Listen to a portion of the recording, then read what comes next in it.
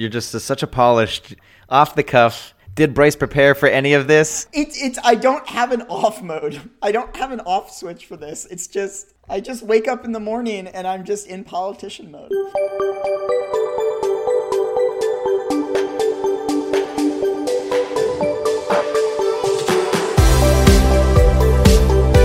Welcome to ADSP, the podcast, episode 61, recorded on January 8th, 2022. My name is Connor, and today with my co-host Bryce, we cover part one of our 2021 retrospective.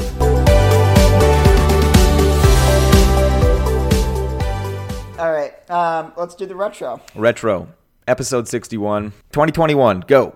Top three? We'll do top three. Top three highlights of the year. Or if you want to just give a little 2021 in review first from either Bryce's personal view or Bryce Library Evolution Working Group chair view, or what are you, architect, HBC architect, head of CCCL? You've got like a bunch of different hats. Feel free to give an amalgamation. For me, I moved to New York, which was like a very substantial part of my year. So that was sort of a big deal, and that consumed like a whole chunk of my time. I guess you had already... When did you move back to Toronto? I moved back in November of 2019, approximately 3 or 4 months before the pandemic. Yeah, so you were already gone, but so I moved to New York. Well, I mean, I think we've done... we've really sort of finished the C++23 design cycle in 2021. We have like a few weeks left to be design complete, but most of the actual substantial work that happened for C++23 wrapped up this year. And I think that C++23 is pretty exciting. I think we've got some pretty exciting work coming. I think it's shaping up to be a pretty interesting release. Ranges, woo! Yeah, there's a lot of ranges enhancements. Standard library modules, stood expected, deducing this. There's a variety of other language enhancements, extended floating point, something near and dear to my heart, MD span, and the jury is still very much out on what's going to happen with executors. Stay tuned for that. We'll find out soonish. Yeah, there was a fireside committee panel chat that I watched on YouTube that took place in September. And you were, I mean, I'm biased because you're my podcast co-host and colleague and friend, but I think you were sorely missed because at one point there was a question about, what is there to look forward to in C++23? And the answer was very limited. See, I find it a little bit... I think it's a little bit hard to have a C++ committee fireside chat where almost none of the people on the chat are actually actively participating in the committee. So that might perhaps explain why people were unable to coherently answer why. I mean, at least a few of the people on stage were, but a couple were. But there were also a number of prominent people on the panel who are not actively participating in the standardization process. That's all I'm going to say publicly on this. That I think if you're going to have a panel of people talking about a thing, those people should actually be qualified to talk about the thing. And not everybody on that panel was qualified to talk about the things. So maybe they should have kept their mouth shut.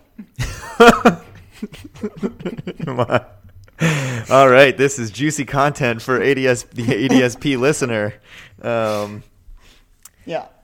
But yes, C++23. I mean, there's lots of ranges stuff getting in. There's a bunch of talks that I'm looking forward to giving adjacent transform. I'm excited about Cartesian product. The thing I'm actually probably most excited about is that you can now write your own pipeable range adapters, so that anything that we forgot to add as a range adapter, you can now add yourself. So I think that's pretty cool. Yeah, you can use other custom. So you can basically use range v3 with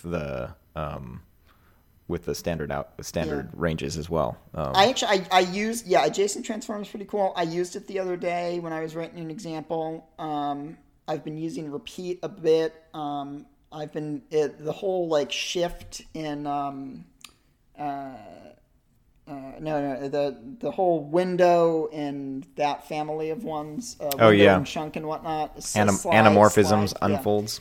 Yeah, slide, chunk, etc. Those are all pretty cool. I haven't quite figured out how to do all the exciting things that I want with them, but I wrote some pretty cool examples combining Cartesian product and slide and chunk of building like decomposing a multidimensional space into like tiles.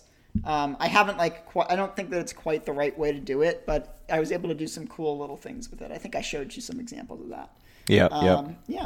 I will. This is a random side note, but the fact that you mentioned sort of unfolds and anamorphisms.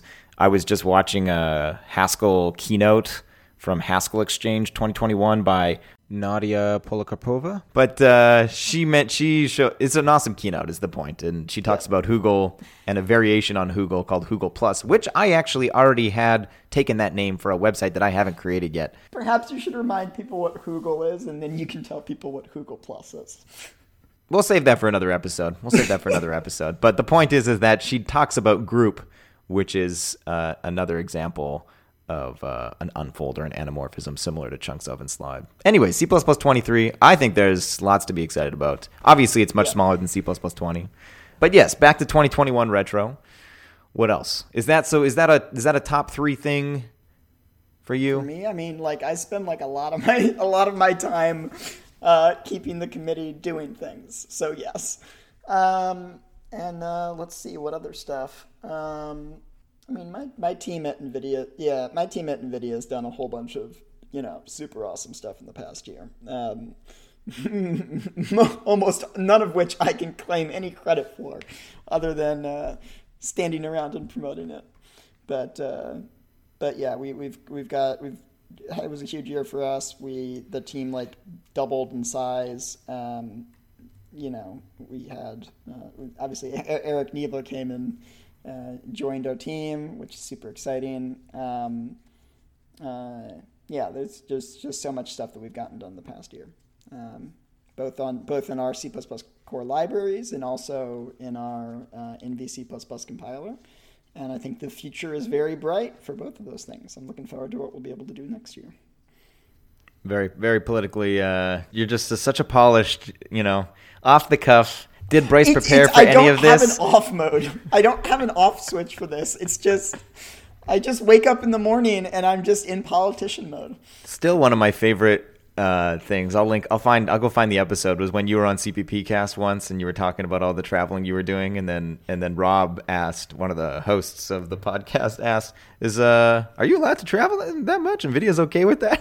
And then you quickly had to transition into an explanation how all this traveling and work on C++ was invaluable to NVIDIA, and they're a big supporter of the ISO process and all this stuff. And I was just like, you could tell it wasn't prepared at all, but it was this like 3 or 4 minute sort of, what could have been a very prepared and polished speech that he just off of the cuff, said. And then I was just like, my guy, I wish I had.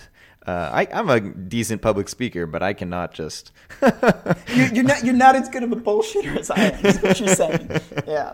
I can't just. Well, it's funny. One of the other interesting things that's happened at NVIDIA over the past year, and I think this is really probably the third thing, is not necessarily any of the, for me at least, not necessarily any of the deliverables that the C++ organism at NVIDIA has produced, but really more it's the team that we've built. When I joined NVIDIA in 2017, the C++ team was Jared Haubrich, Michael Garland, and Olivier Giraud. Like, that was it.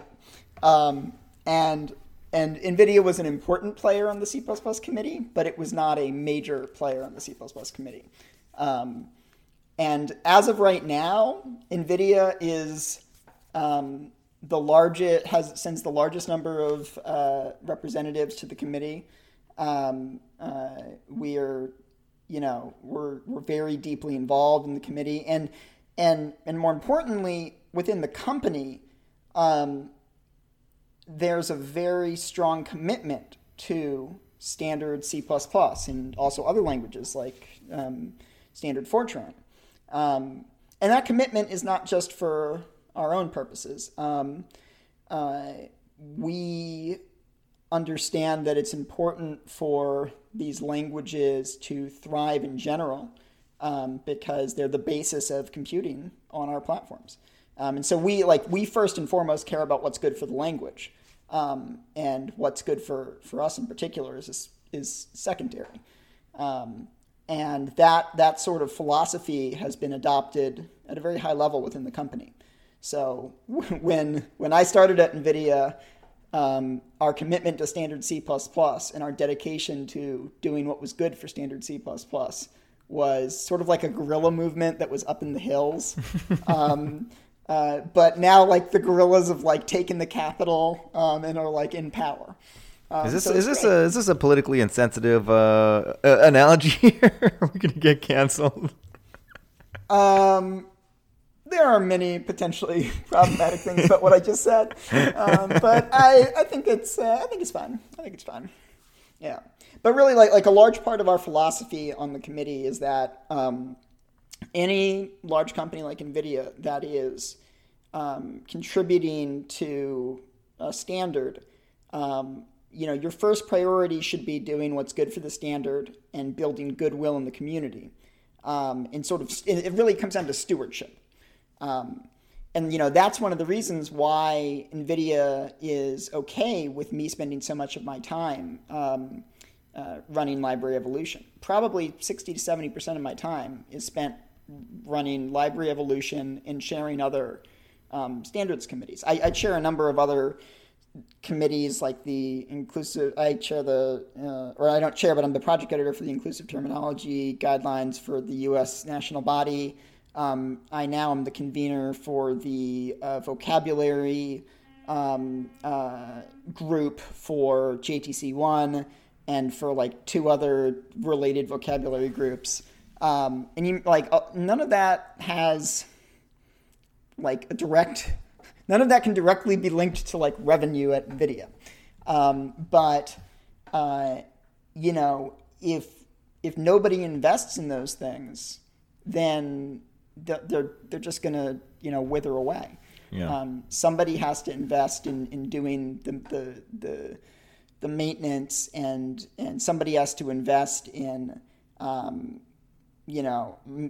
handling all the logistics and the planning of organizing these standards committees.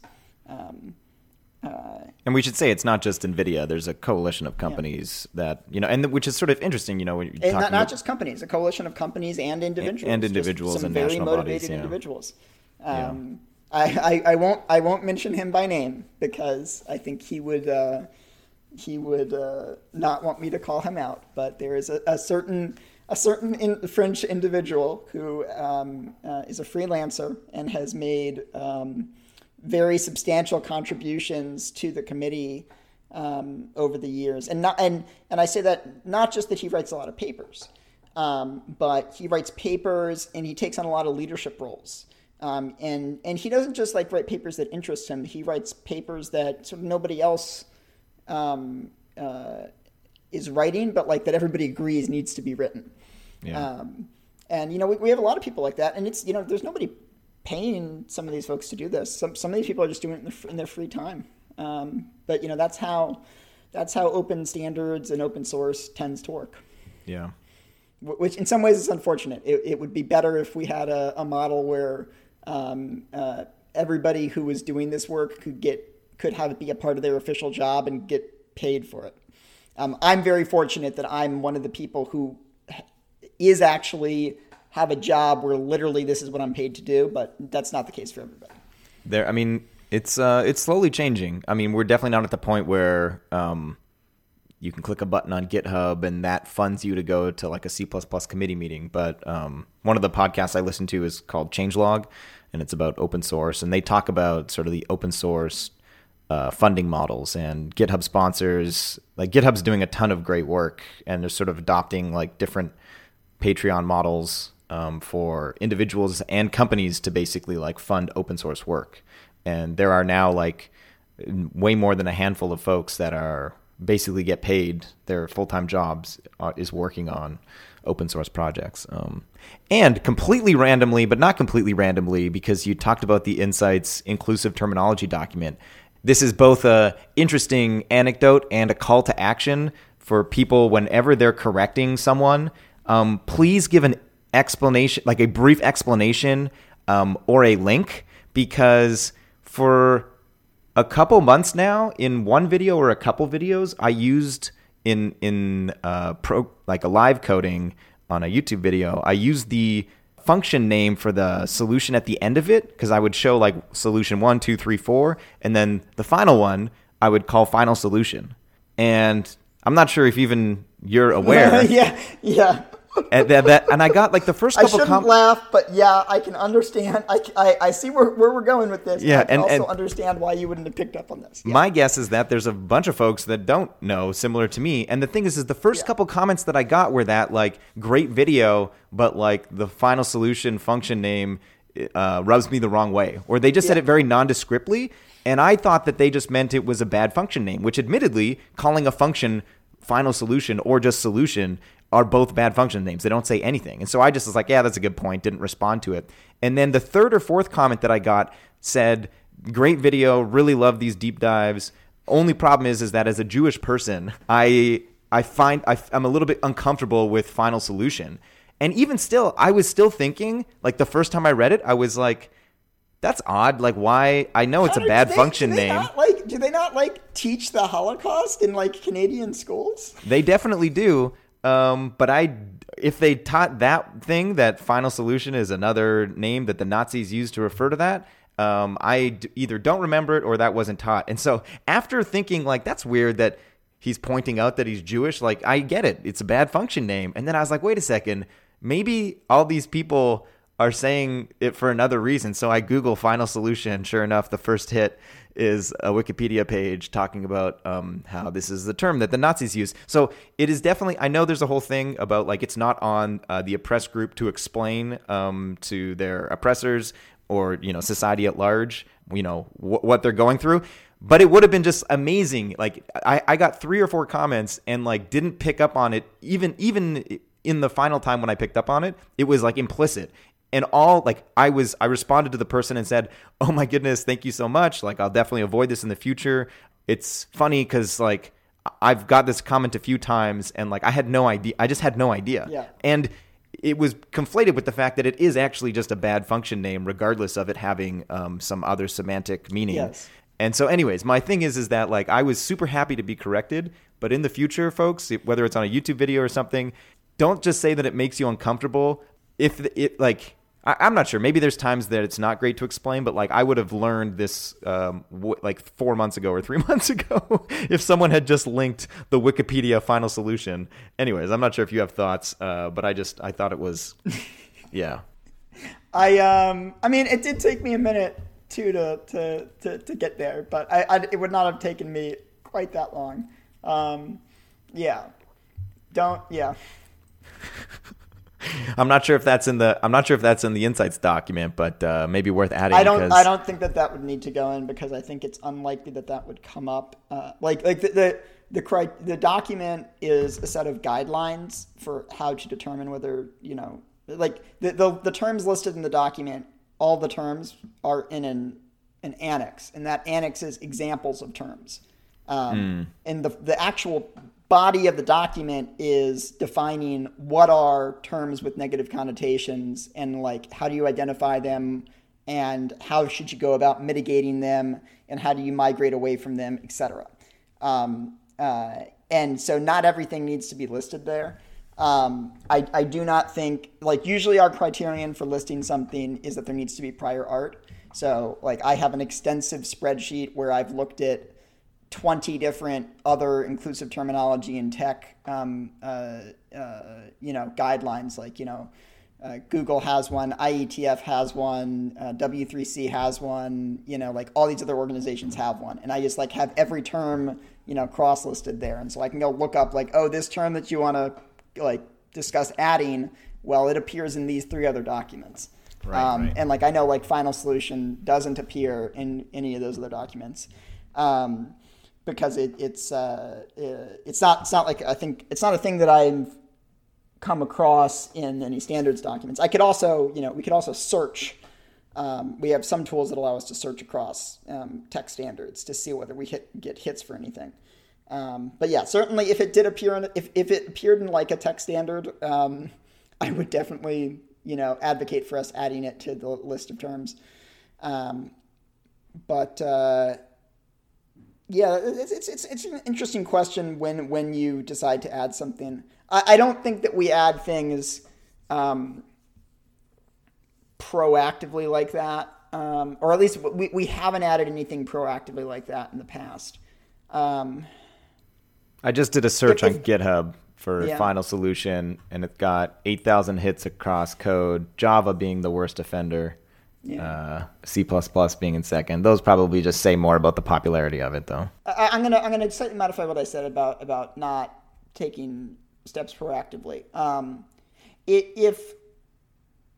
Even if there's not an existing like cases of a problematic term being used in the wild, if you could reasonably imagine circumstances in which that term could be used, even if it's not used today, then you'd probably want to list it. And actually, I would want to go and look in more detail at those hits on your GitHub search.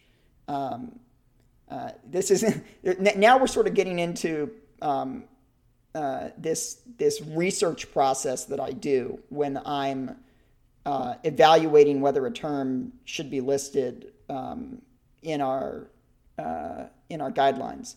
And it may surprise people to learn, but every term that's listed in the inclusive terminology guidelines has been like extensively researched, extensively researched and extensively discussed. Because we want to understand what the actual usage is like in the wild, and we also want to understand like how different like impacted groups would feel about it.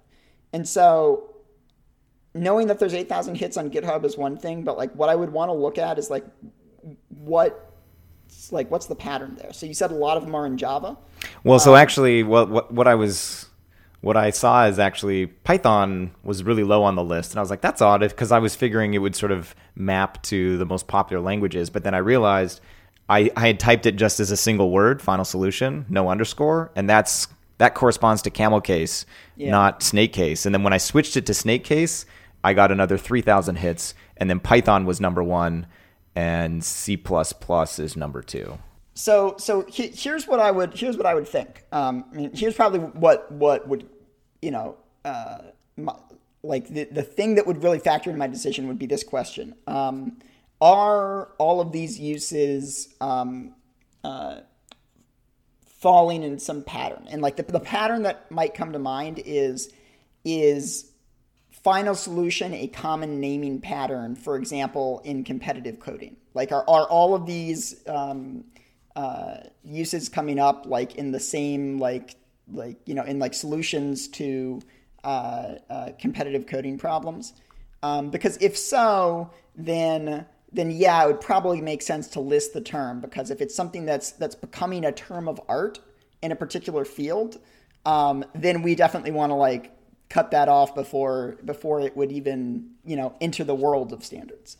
So yeah, I'd really have to go and look and understand more about that usage. And hey, now that GitHub is like in the process of making their code search like better, which I'm so excited about, that's really excellent. It will be substantially easier to go and do these sorts of things. Although I say that, but the thing that GitHub's code search actually used to be okay at was searching for like function names. The thing that it was really bad at is for searching for like anything that's not just like alphanumeric, like searching for like something that has like symbols in it as well, operators, etc., or like a function signature, things like that. Yeah, I can't. It doesn't really look like there's much of a pattern just on sort of first. It looks like a mix of like homework seems to be like the number one thing, which makes sense. And then, but that actually might be sufficient. like if it, well, perhaps that would mean that that's not something that should go into an inclusive term, into the Insights inclusive terminology guideline, but maybe that's just something that, that some CS curriculum guidelines should point out. Keep in mind. Yeah. There's some advent of code and competitive programming stuff, but it But doesn't look like a lot of. It looks like a lot of this is like people solving some school problem, doing homework or something. So maybe college professors just like should take a note that maybe don't have people call.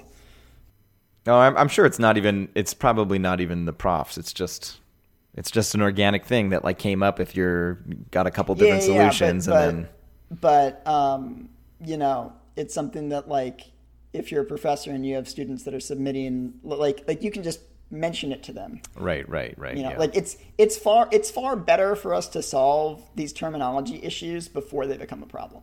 Yeah. I said earlier that like we don't want to like proactively add terms to this document, but that doesn't mean that we don't want to proactively address the problem. Like in an ideal world, we don't need to list any terms as being problematic in an inclusive terminology guideline because we do such a good job of thinking about the language that we're using that there is no sort of existing art of problematic terms. Obviously, we're never going to get there, but I think it's important to start to educate people as early as possible about being cautious about the language that they use. Yeah, no, I totally agree. All right, we're close. We're approaching the 30-minute mark, and we've done my 2021 retrospective. What about your 2021 retrospective? Stay tuned next week for part 2. Thanks for listening. We hope you enjoyed, and have a great day.